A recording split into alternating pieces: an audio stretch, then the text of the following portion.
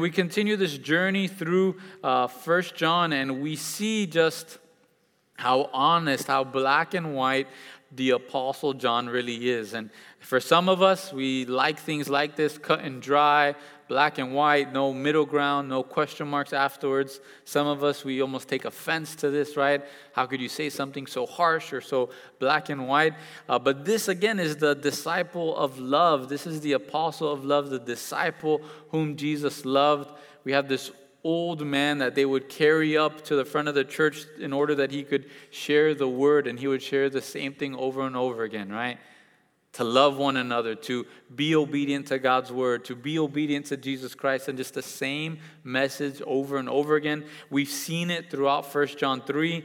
In verse 10, it tells us, "In this the children of God and the children of the devil are manifest. Whoever does not practice righteousness is not of God, nor is he who does not love his brother." Again, we saw that there's only two groups within all mankind: sons of God and sons of the devil. Daughters of God and daughters of the devil. There is no middle ground. There's no gray area. There's no purgatory, if you would. There's no middle adoption process or halfway or half-baked. There's nothing like that, right? Either you're saved or you're not. And then here, John, he gives it to us very simply. He says, the children of God, they live according to the Bible. They're going to practice righteousness. They're going to be obedient to God's word. And they're going to have a love for other Christians.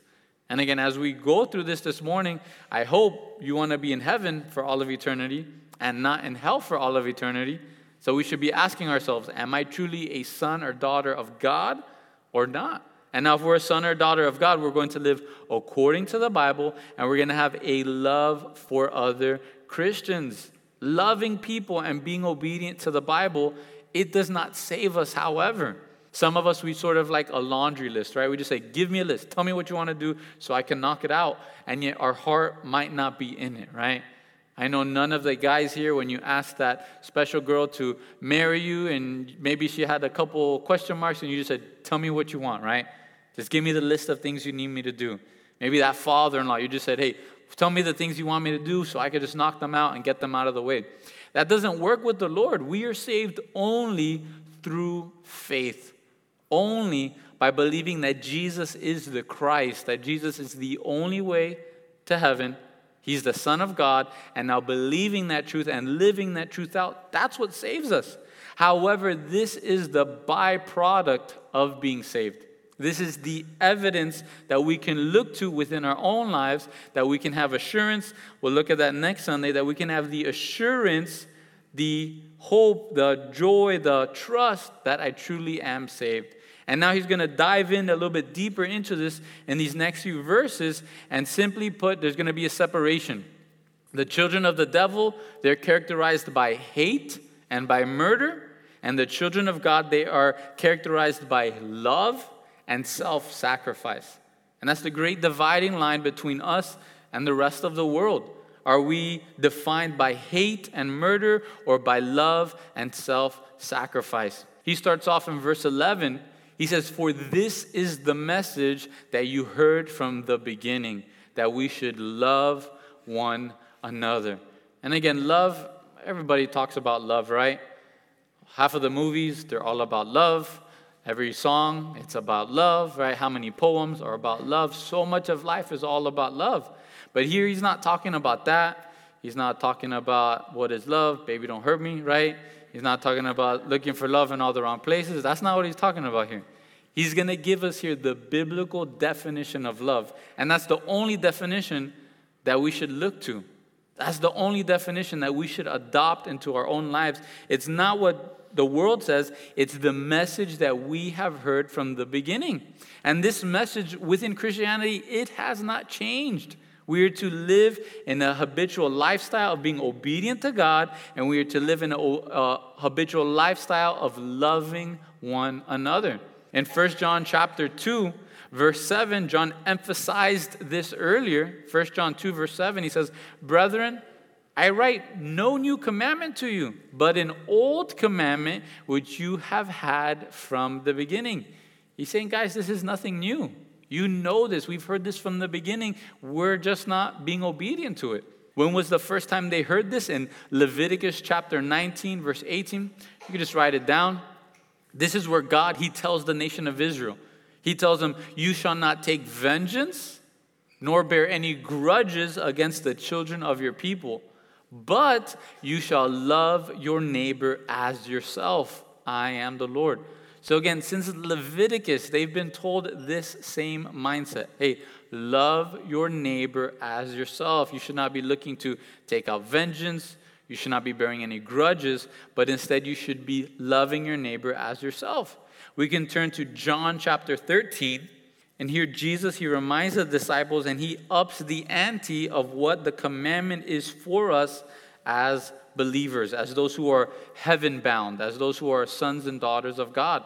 John chapter 13, if you would turn there with me, in verse 34 and 35. And there Jesus, he tells his disciples, a new commandment I give to you, that you love one another, as I have loved you, that you also love one another. And by this, all will know that you are my disciples, if you have love for one another. Again, Jesus, he ups the ante. It's not just about loving your neighbor as yourself, but now we're to love others as Jesus has loved us. Again, that's heavy. That's difficult for most of us, right? It's difficult for all of us. We don't possess this sacrificial type of love. But this is what we're commanded to do as his disciples. Paul would tell the church of Galatia in Galatians chapter 5, verse 14, that all the law is fulfilled in one word, even in this: you shall love your neighbor as yourself. Again, family, how are you doing in the realm of love, right? How is your love towards one another? Again, love, it's given many definitions in the day and age we live in, right? The world, it's pumping out so many lies, right? Love is love, and the end love wins. Changing words, changing vocabulary, right? Husband is not husband, wife is not wife, man is not man, woman is not woman, breastfeeding is not breastfeeding, right? They're changing definitions and terms all the time. That's why we as believers, we need to go back to the Bible and say, Lord, what's your definition of love? And John, he's going to give us two things. He's going to give us a compare and a contrast. He's going to give us an example of how not to love in the next verse, in verse 12. And then he's going to give us an example of how we should be loving in verse 16. So first, how we should not love. In verse 12, it says, not as Cain, who was of the wicked one and murdered his brother. Why did he murder him? Because his works were evil and his brothers righteous. Let's turn to the book of Genesis chapter 4. Sometimes we can just assume everybody knows about Cain and Abel or remembers everything with Cain and Abel, but let's just turn there. Genesis chapter 4. I'll bring you up to speed on the story in case you forget, right? Adam and Eve, they're put into the garden, a perfect garden. All they have to do is take care of the garden and name the animals. The only thing they should not do is eat a fruit of one specific tree. They can do anything in the world that they want, except not eat of that one specific tree. And even in this, when sin is conceived into this world, there's a great example of how not to love, right? Timothy tells us that Eve, she was truly deceived by the enemy. When Eve, she took of the fruit, she was deceived. The enemy tricked her. But Adam knew exactly what he was doing. Adam had stated in his heart that it was better to continue in this relationship with Eve and sin than to stand with God and to see what happens with him and Eve. And we need to be careful with that. Some of us think that it's more important, it's more loving to continue in sin with someone and, in a sense, turn our back on God and be disobedient to God. We think that somehow that's love, and that's not loving whatsoever. True love, it comes from obedience to the Lord. True love, right, as Joshua said, right, as for me and my house, we will serve the Lord. And that's the way we should be loving. But Eve, she's deceived by the serpent. Adam's not. Adam chooses to sin. Adam chooses to be with Eve instead of being obedient to God's commands. And after they get busted, right, how did sin come into this world? By two people eating a fruit salad, right? Can you believe that? Of all the ways for sin to come into this world and wreck everything and destroy everything, it's by eating fruit. It's kind of ridiculous, right? But perfect fellowship with God here is broken because they were disobedient to God. God gave them a command, God gave the law, and they performed lawlessness. They went against God's law. So God, in wanting to keep this fellowship with Adam and Eve, he made for them garments of skin. Which really what that's telling us is God reveals to them, how can we keep this fellowship and relationship together?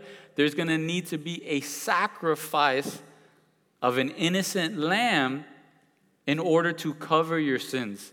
And now with that sacrifice, I'm going to make clothing for you. This is what's going to cover you and cover your nakedness. Adam and Eve, when they tried to cover their nakedness on their own, how did they do it? With fig leaves, with something that was super itchy in private places, right? It's not a good look. And that's how they thought they could hide their nakedness. That's how they thought they could hide their sin. But the only way we can hide our sin is through the death of an innocent. So at some point, God must have shown them how to commune with God, how to have that atonement through sacrifice. God, he moves them out of the garden so they don't eat from the tree of life and live forever in a state of sin and a state of broken fellowship with God. Then fast forward there in Genesis chapter 4, verse 1. It tells us, now Adam knew Eve, his wife, and she conceived and bore Cain, and said, I have acquired a man from the Lord. Then she bore again this time his brother Abel, and now Abel was a keeper of sheep, but Cain was a tiller of the ground. And in the process of time, it came to pass that Cain brought an offering of the fruit of the ground to the Lord. Abel also brought of the fruit of his flock and of their fat. And the Lord respected Abel and his offering, but he did not respect Cain and his offering. Hebrews 11, it tells us that Abel made his sacrifice in faith. Really in faith and in obedience to God and to the way that God had prescribed for them to have their sins covered through the death of an innocent. Cain, he's offering a sacrifice as well. Cain is a religious man, if you would. He's out there making a sacrifice, but it's not the way God had prescribed. Cain is thinking that his own works, the work of his own hands, the sweat of his own brow, would be good enough for God to cover his sins. And this is the danger. There is a self-righteousness in Cain. There was a pride in Cain that thought, I could do this my way.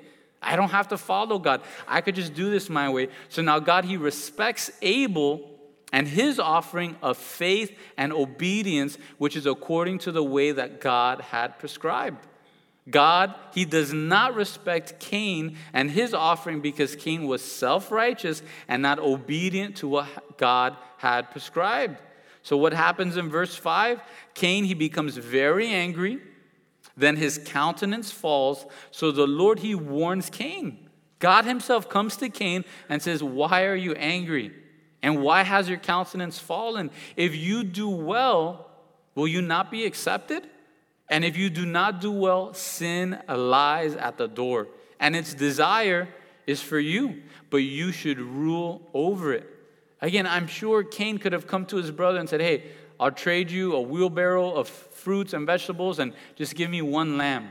I want to be obedient to God. I want to be obedient to what he said. But instead, he allows his envy, his jealousy, his anger to continue to rise up within him.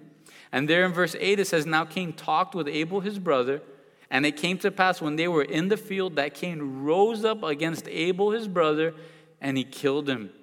And then the Lord said to Cain, where is Abel, your brother? And he said, I do not know. Am I my brother's keeper? Again, family, we are not to love like Cain. We read the story and we think, duh, of course not, right? I shouldn't show love by murdering my own brother. But we have to be careful. Cain and Abel, they were brothers from the most perfect DNA that has ever existed, right? Adam, a perfect man. Eve, she's taken from his rib. Now they produced the first two kids, and there's no one else in the world. It can't be like, Cain, he was with that bad group of friends, right? Bad group of friends, it corrupts him. There's nobody else around. It's not because Abel was listening to classical music and was into sewing with his mom, right? And Cain, he's out there listening to hardcore rock and he's out there doing a bunch of terrible things. No. Two brothers, same parents, no one else is around. But the pride within Cain's heart proved that he was of the evil one because his deeds were evil, which was proof of him being of the evil one. Again, we have to be careful, family, because this can rise up within our own heart. When we come to God, are we being obedient to his word? Are we making up our own rules and our own regulations? Saying, hey, this is good enough. I am good enough to do things my way and come to God the way I want to. Or are we like Abel saying, Lord, whatever you want me to do, I'll be obedient to you. So we shouldn't be loving like that. We're going to see that Cain, he's a type of this world. He goes into 1 John 3, verse 13. He says, do not marvel, my brethren, if the world hates you. Again, just like Cain hated his brother Abel, we should now not be surprised if the world hates you. That's literally what he's saying. John is telling us, hey, stop being surprised. Right? Anybody here still get surprised when the world hates them? Right? Just me? This teaching is just for me. It's all good, right? Yesterday I was reading a list, right, of potential terrorist threats to our nation. Having religious holidays. So now on Christmas, I guess I'm part of the terrorist organizations within our United States of America, right? That surprised me. I sent it to some of my pastor friends. I go, did you see this? No. But this is to be expected. I go, oh, you're right. And then I studied this and I said, okay, Lord, you're right. Again, we should not be surprised if the world hates you. Family, have you gone through that? Has the world hated you because of your stance on sin? Because of your stance on marriage? Your stance on sex? Your stance on gender? Have you dealt with any of that yet? Or are you just trying to sail on by? Are you trying to hide in the shadows and not stand up for righteousness? That's a great question for us. And why should we not be surprised? What did the nation of Israel do to their own prophets? The prophets that God had sent to warn them. They persecuted them and they killed them. What did they do to Jesus, the Son of God? They persecuted and they killed him. What did they do to the disciples who went around healing people, feeding the hungry, being there for the fatherless, for the widow? What did they do to them? They persecuted them and they killed them. We have to stop being surprised when this happens. And family, this will happen.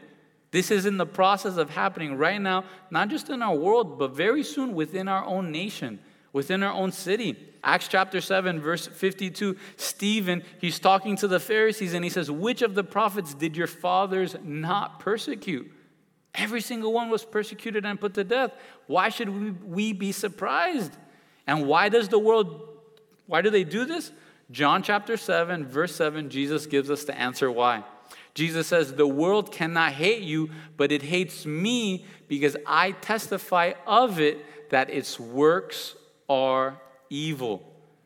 That's why they should hate us, because we should have so much of Jesus living in us that when we want to be obedient to God's word, when we're not willing to bow down to idols, they get angry because they're able to see their sin and their lack of righteousness, their lack of fellowship with God.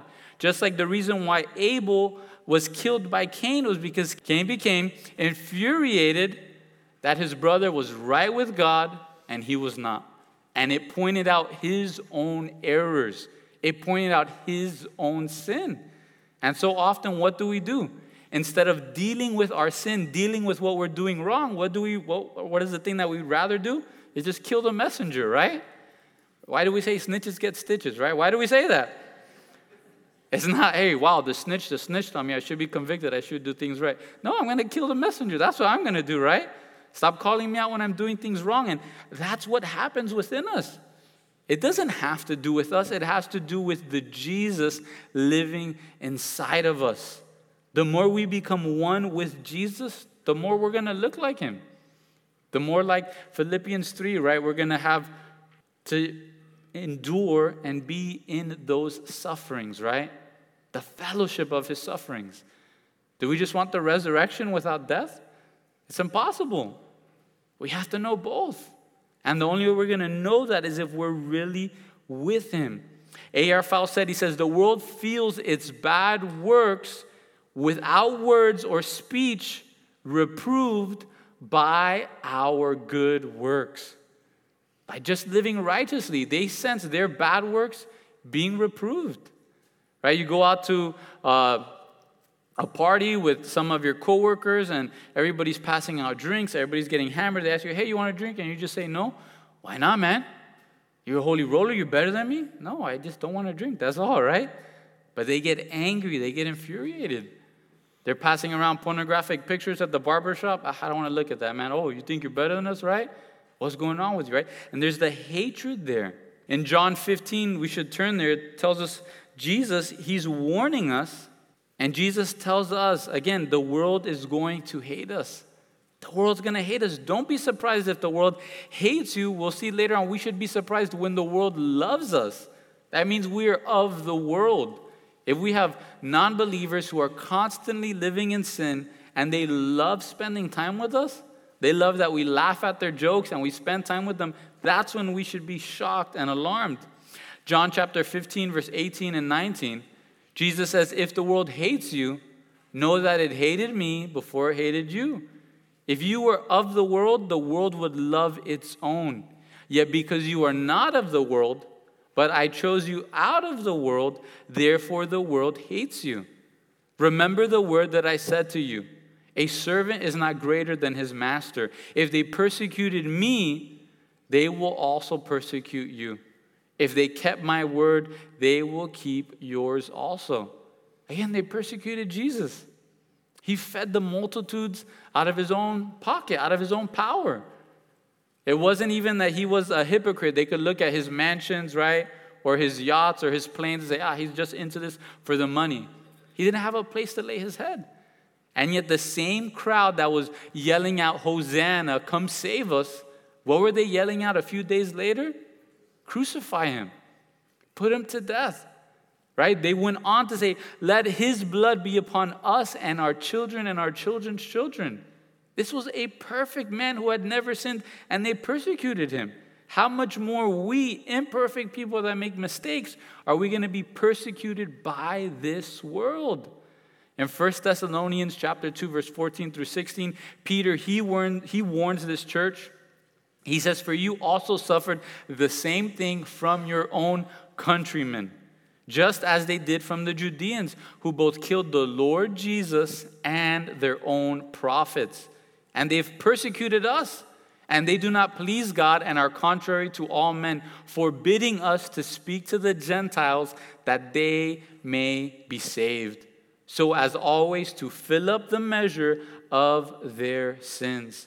Again, family, we need to stop being surprised that the world hates us.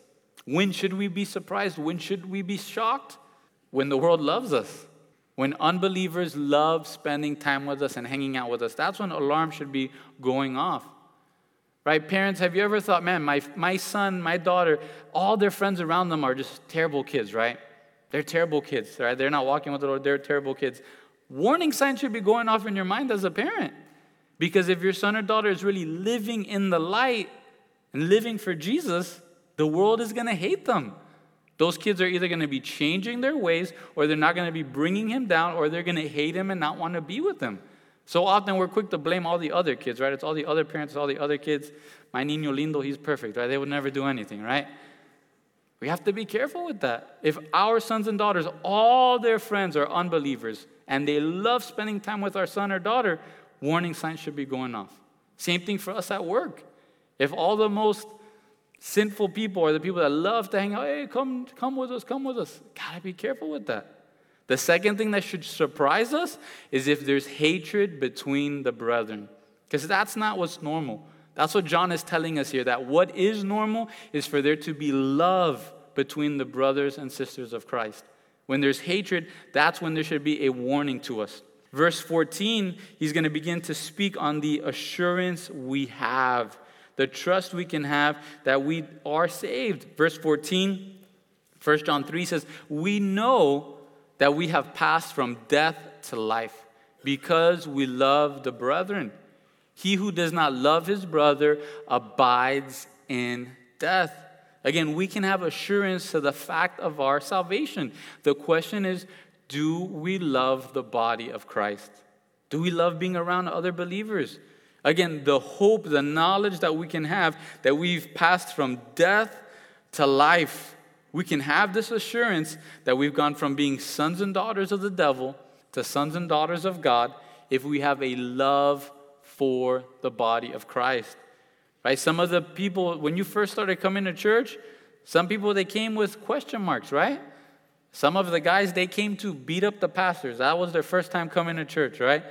And now some of them, they're the ushers, they're the security team, making sure other people don't beat us up, right? It's funny how the Lord does that. Some of you, right, you think, that's the last place I want to be on a Sunday, is at church. I remember hearing one person's testimony. It's awesome to hear, right? And their marriage wasn't doing well. They're going on a couples retreat. They're having one-on-one counseling with the pastor. And, Pastor, I got to leave early in the couples retreat. I got to make the Dolphins game on Sunday. So I know my marriage is on the rocks, but I got to make the Dolphins game, right? And that change that should happen in our hearts. Or now we say, man, I can't wait to be at church on Sunday. I'm on vacation. I can't wait to visit another church and see what the Lord is doing there. Do we have that genuine love for one another? Because if we do, then we can have the assurance that we've passed from death to life. Colossians chapter 1, you could turn there if you'd like. Here, Paul, he goes into depth of what does it mean, right? That we've been taken from darkness into light. Colossians chapter 1, verse 12 through 14. It says, giving thanks to the Father who has qualified us to be partakers of the inheritance of the saints in the light. He has delivered us from the power of darkness, and now he's conveyed us into the kingdom of the Son of his love, in whom we have redemption through his blood, the forgiveness of sins. Again, family, when we're living in our sins, we are dead to God. We're separated from God right now and for all of eternity. But the moment we accept him, we believe in him as our Lord and Savior, now we're adopted into the family of God, and now we have eternal life. Now we get to be together. We get to be joined with him in death and in resurrection. But the way that we can have this assurance, this trust that we really have passed from death to life is if we have a love for the brethren. A.R. Fawcett, he says, love on our part is the evidence of our justification and regeneration. It's not the cause of them. Again, how do we know the Lord has changed our hearts? Because we don't look at Christians the way we looked at before we got saved. We don't look at church the same way before we got saved. Now we see it in a new light. Now there's hope, there's joy, there's gladness when we come into church. David Guzik, he says, this speaks to our pursuit of fellowship. If we love the brethren, we will want to be with them, right? What a concept. If we love them, we'll actually want to be with them. And even if we have been battered and bruised by unloving brethren, there will still be something in us drawing us back to the fellowship with the brethren we love. Family, do you love to be with God's people? Or is that sort of like the last place you want to be, right? You get here right at the last song and you leave right before we let out because you don't want to have to talk to anyone, deal with anyone, right?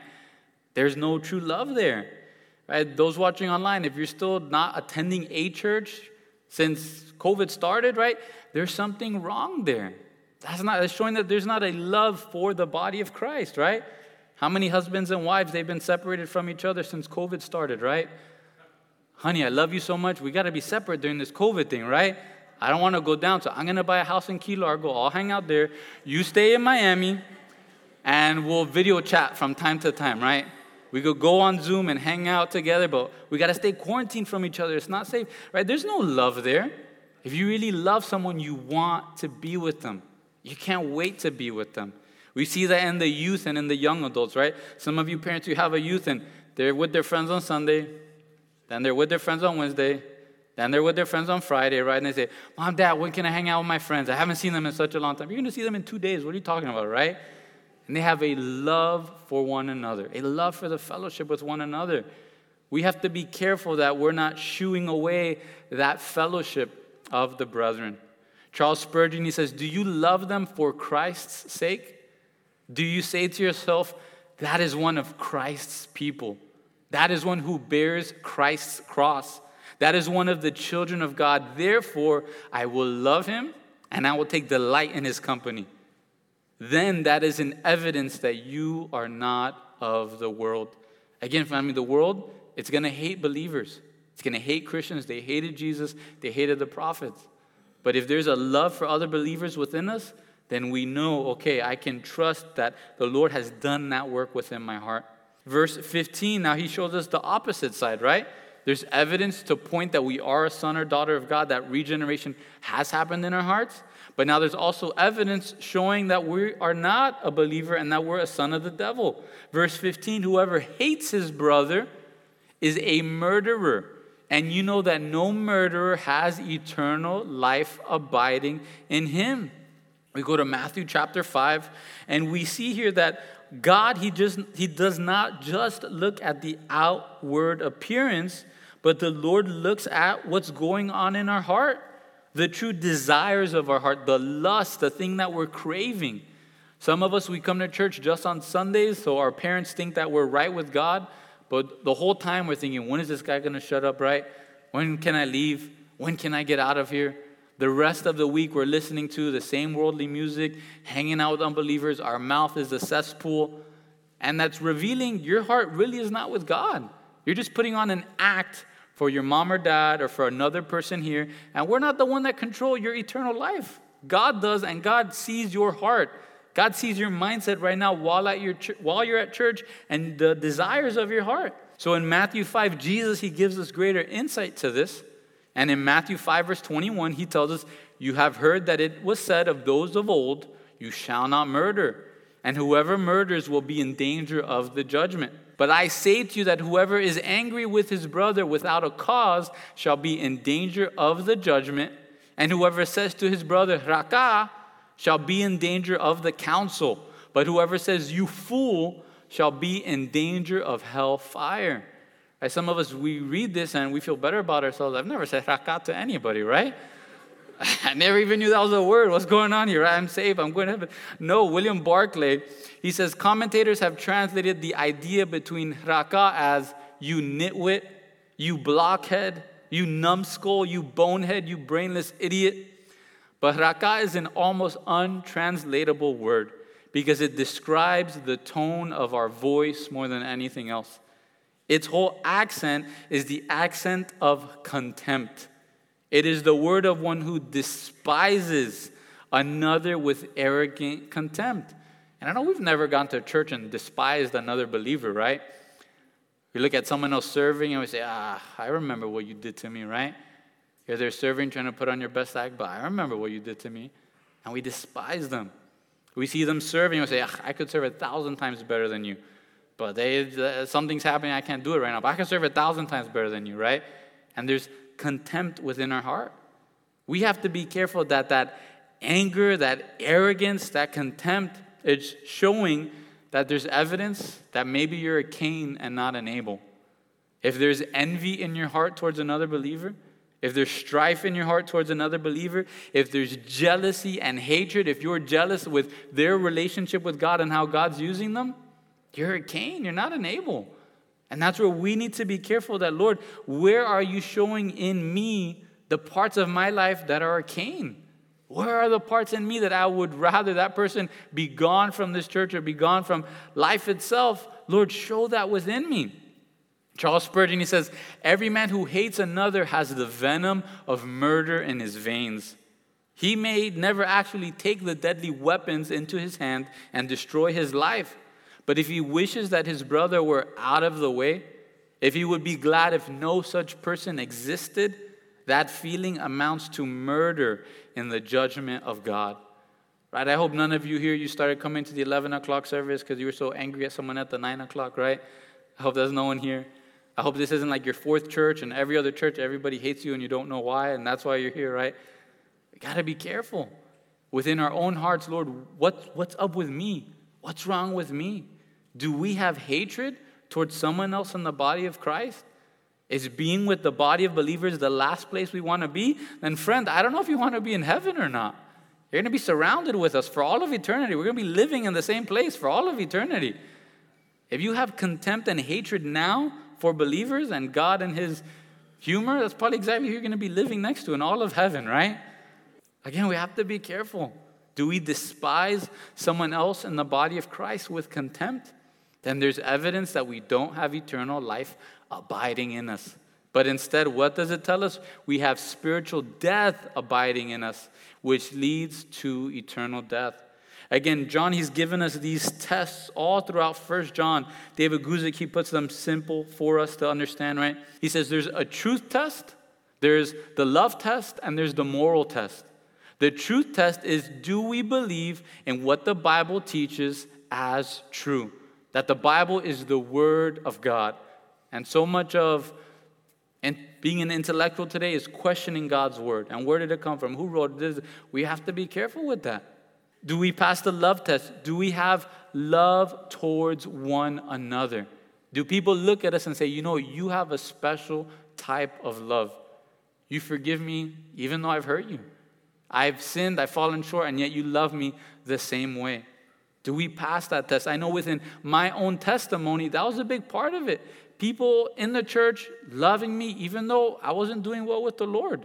They were not aiding and abating my sin, right? They weren't helping me sin. They weren't going out and helping me do it, but they wouldn't sit me down and question every single thing that I've ever done in my life. Those people loving me, it convicted me to get right with the Lord. And finally, the moral test. Are we becoming more and more like Jesus? Are we looking more and more like Him? Are we being more and more obedient, more and more convicted by the Word of God? If so, then our claim to be a Christian can be proven true. Again, family, how do we pass these tests, these 3 tests? Do you believe God's Word is true? Do you obey God's Word? And do you love God's people? Verse 16, now we get the true definition of love, the biblical definition of love. It tells us, by this we know love. We can truly know love. That word gnosko, right? But because He laid down His life for us, and we also ought to lay down our lives for the brethren. Again, how can we know what true love is? How can we know the definition of love? It's by looking at Jesus and what He's done for us. Again, we have to be so careful with this world and its redefining of words and terms. It's changing things. It's changing what love is. We have to be careful within our own heart that we're not taking love by what our parents said it meant, or what our grandparents say it means, or what our friends say it means. Right? What does love mean to a couple of middle schoolers, right? It's a boy and a girl, and they look at each other and say, I like you. I like you too. Now, they don't do anything else, right? That's all they do, right? They hold hands, and now they're in love, right? We love one another, right? I have to be careful. I think for the couples retreat, I think it's a spoiler alert, but they're going to make a video, right, with some kids, and what's your definition of love? What do mom and dad do to show love to each other? So my kid said the way that I show love to Amanda is by making her coffee. That's how I show her love, right? That's how Dada shows love to Amanda. I have to be careful because now my kids walk into a Starbucks, they're going to think everybody there loves them, right? They go to a La Carreta, these people, they love us. They're here making us coffee. Dad's paying it. We got to be careful with that. Again, we have to be careful that we are not taking the world's definition of love or even our own family's definition of love. What does God's word say? Back in John 15, I know we've turned there a lot this afternoon. In John 15, Jesus tells us, He gives us the greatest, the pinnacle of what love truly is. He tells us in verse 11, these things I have spoken to you, that my joy may remain in you, and that your joy may be full. This is my commandment, that you love one another as I have loved you. And greater love has no one than this, than to lay down one's life for his friends. This is the true definition of love. This is the epitome of what love is. Love is not simply a feeling, because feelings come and go, but instead love is a decision. Love is a choice.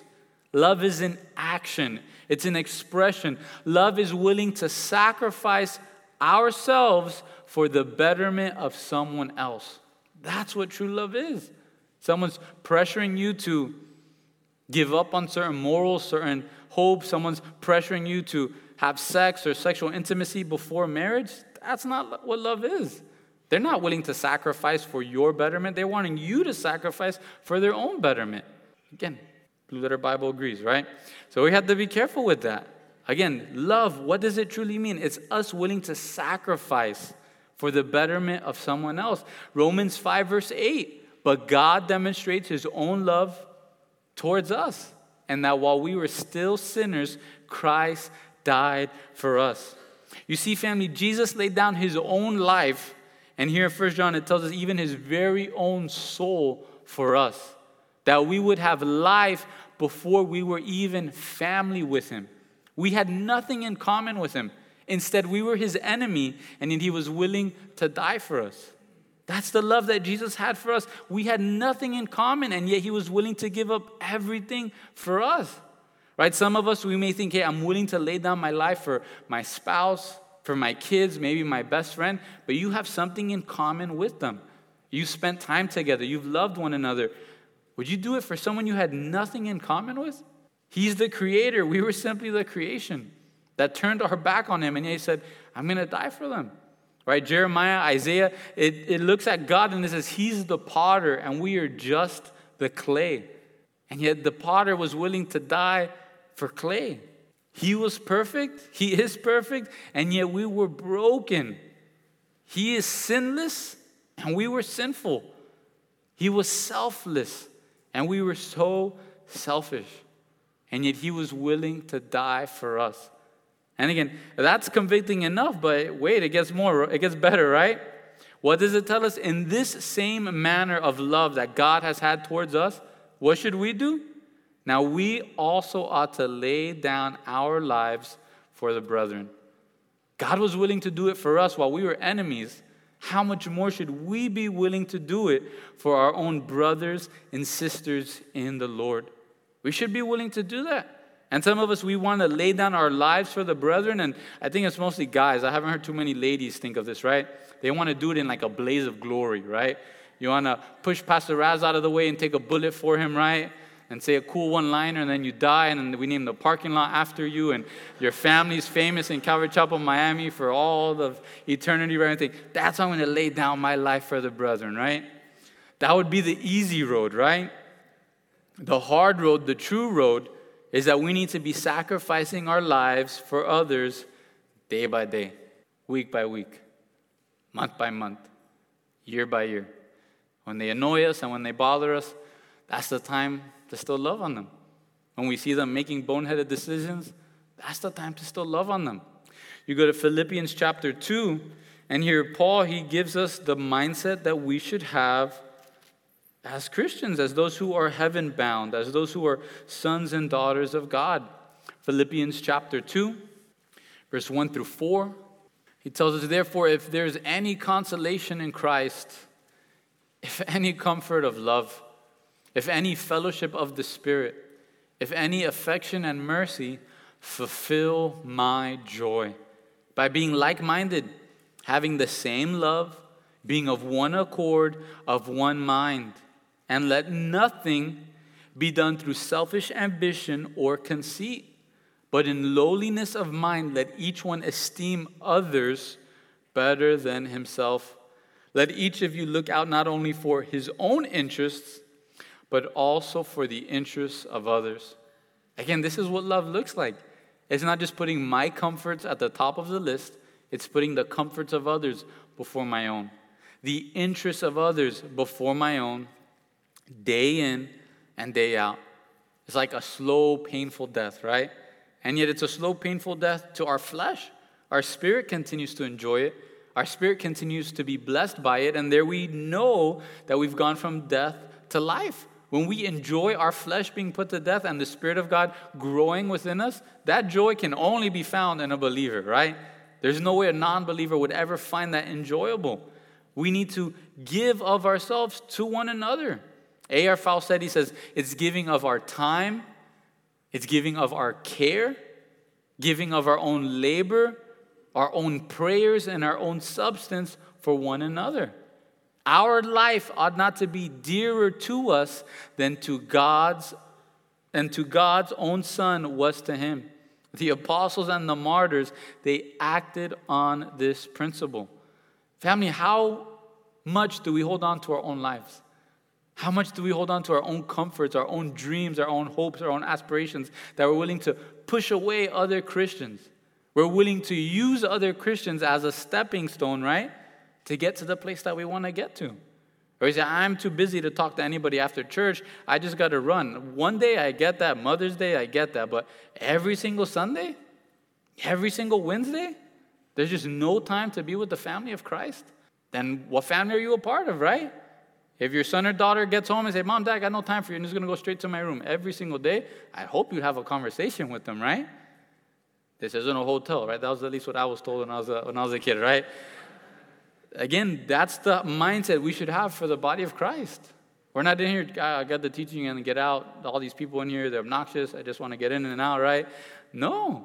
We should have a love for one another, willing to give up of our own goods for one another. Verse 17 and 18, how do we do this practically?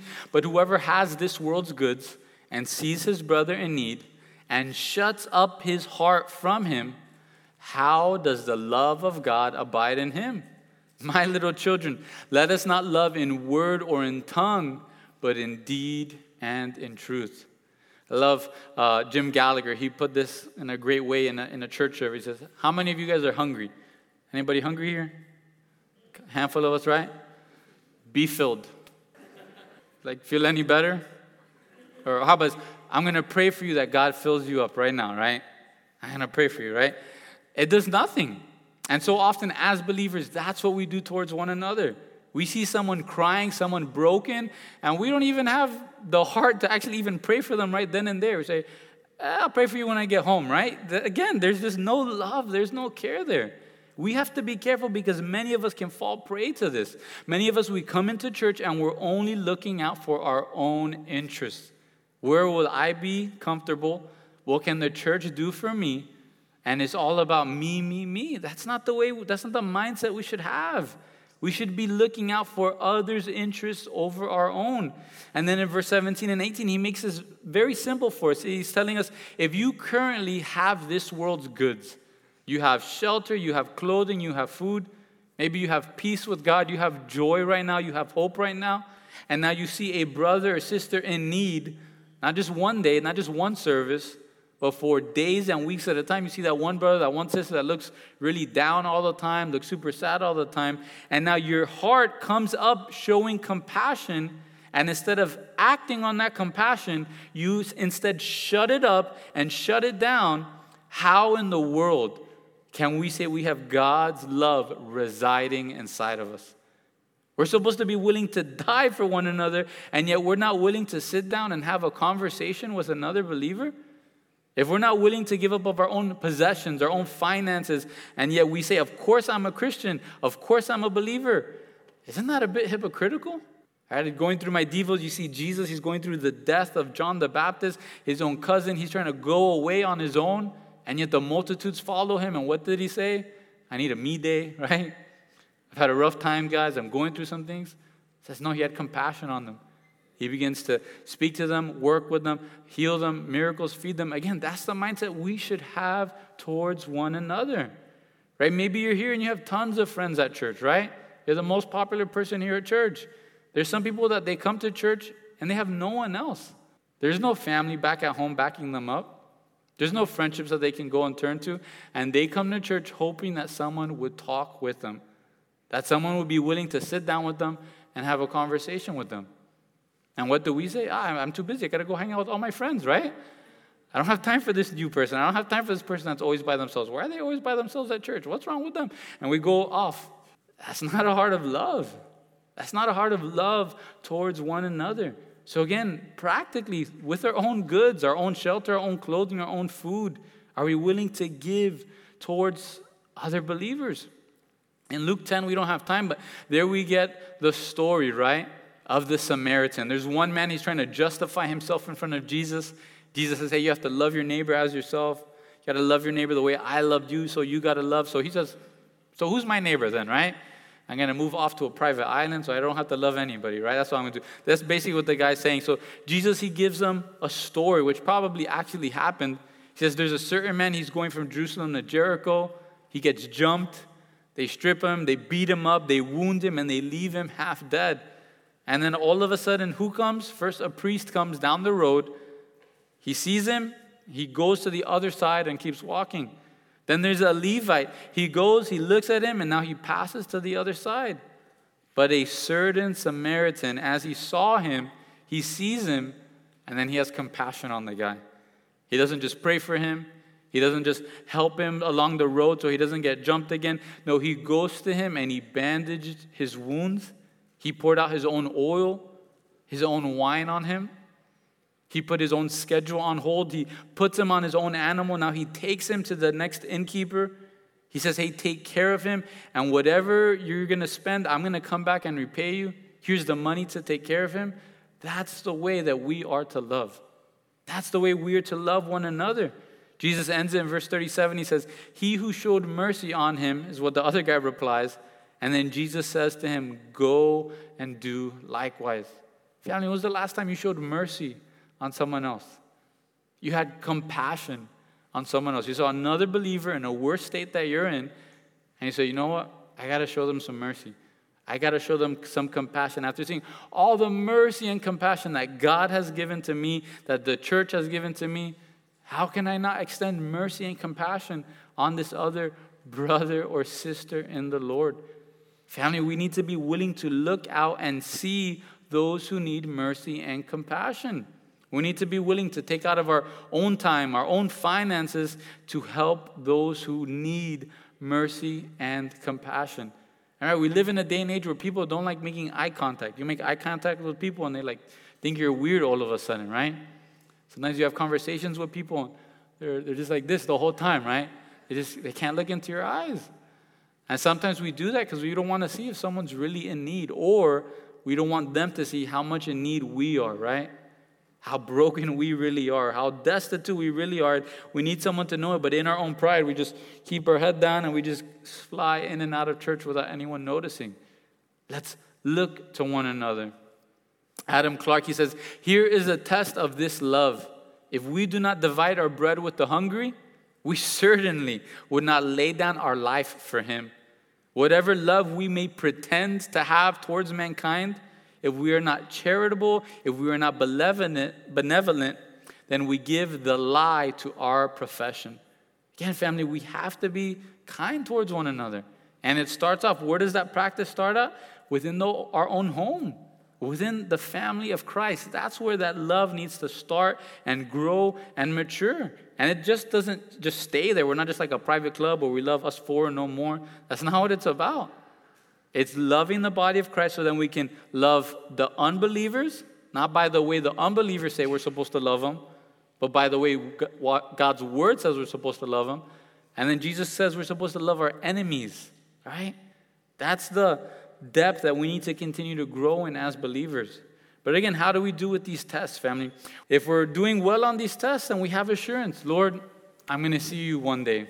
Right? Earlier in 1 John, we know if we have that hope, it purifies us. Jesus is coming back at any moment. Are you ready? Right? Parents, are you ready? Are your kids ready? For us as parents, can I honestly say my kids are ready for Jesus to come right now?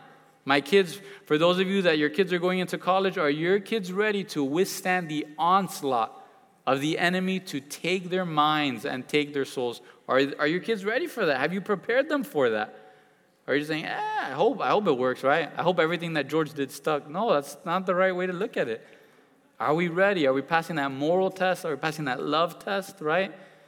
Are we passing the test that God's word is true? Are you going home and you're telling your wife, your sons, your daughters, your family, your friends, I can't do that because this is what God's word says. And God's word is true. Jesus is the Christ. He's the Messiah. He's the only way into heaven. And I love him so much, I have to be obedient to him.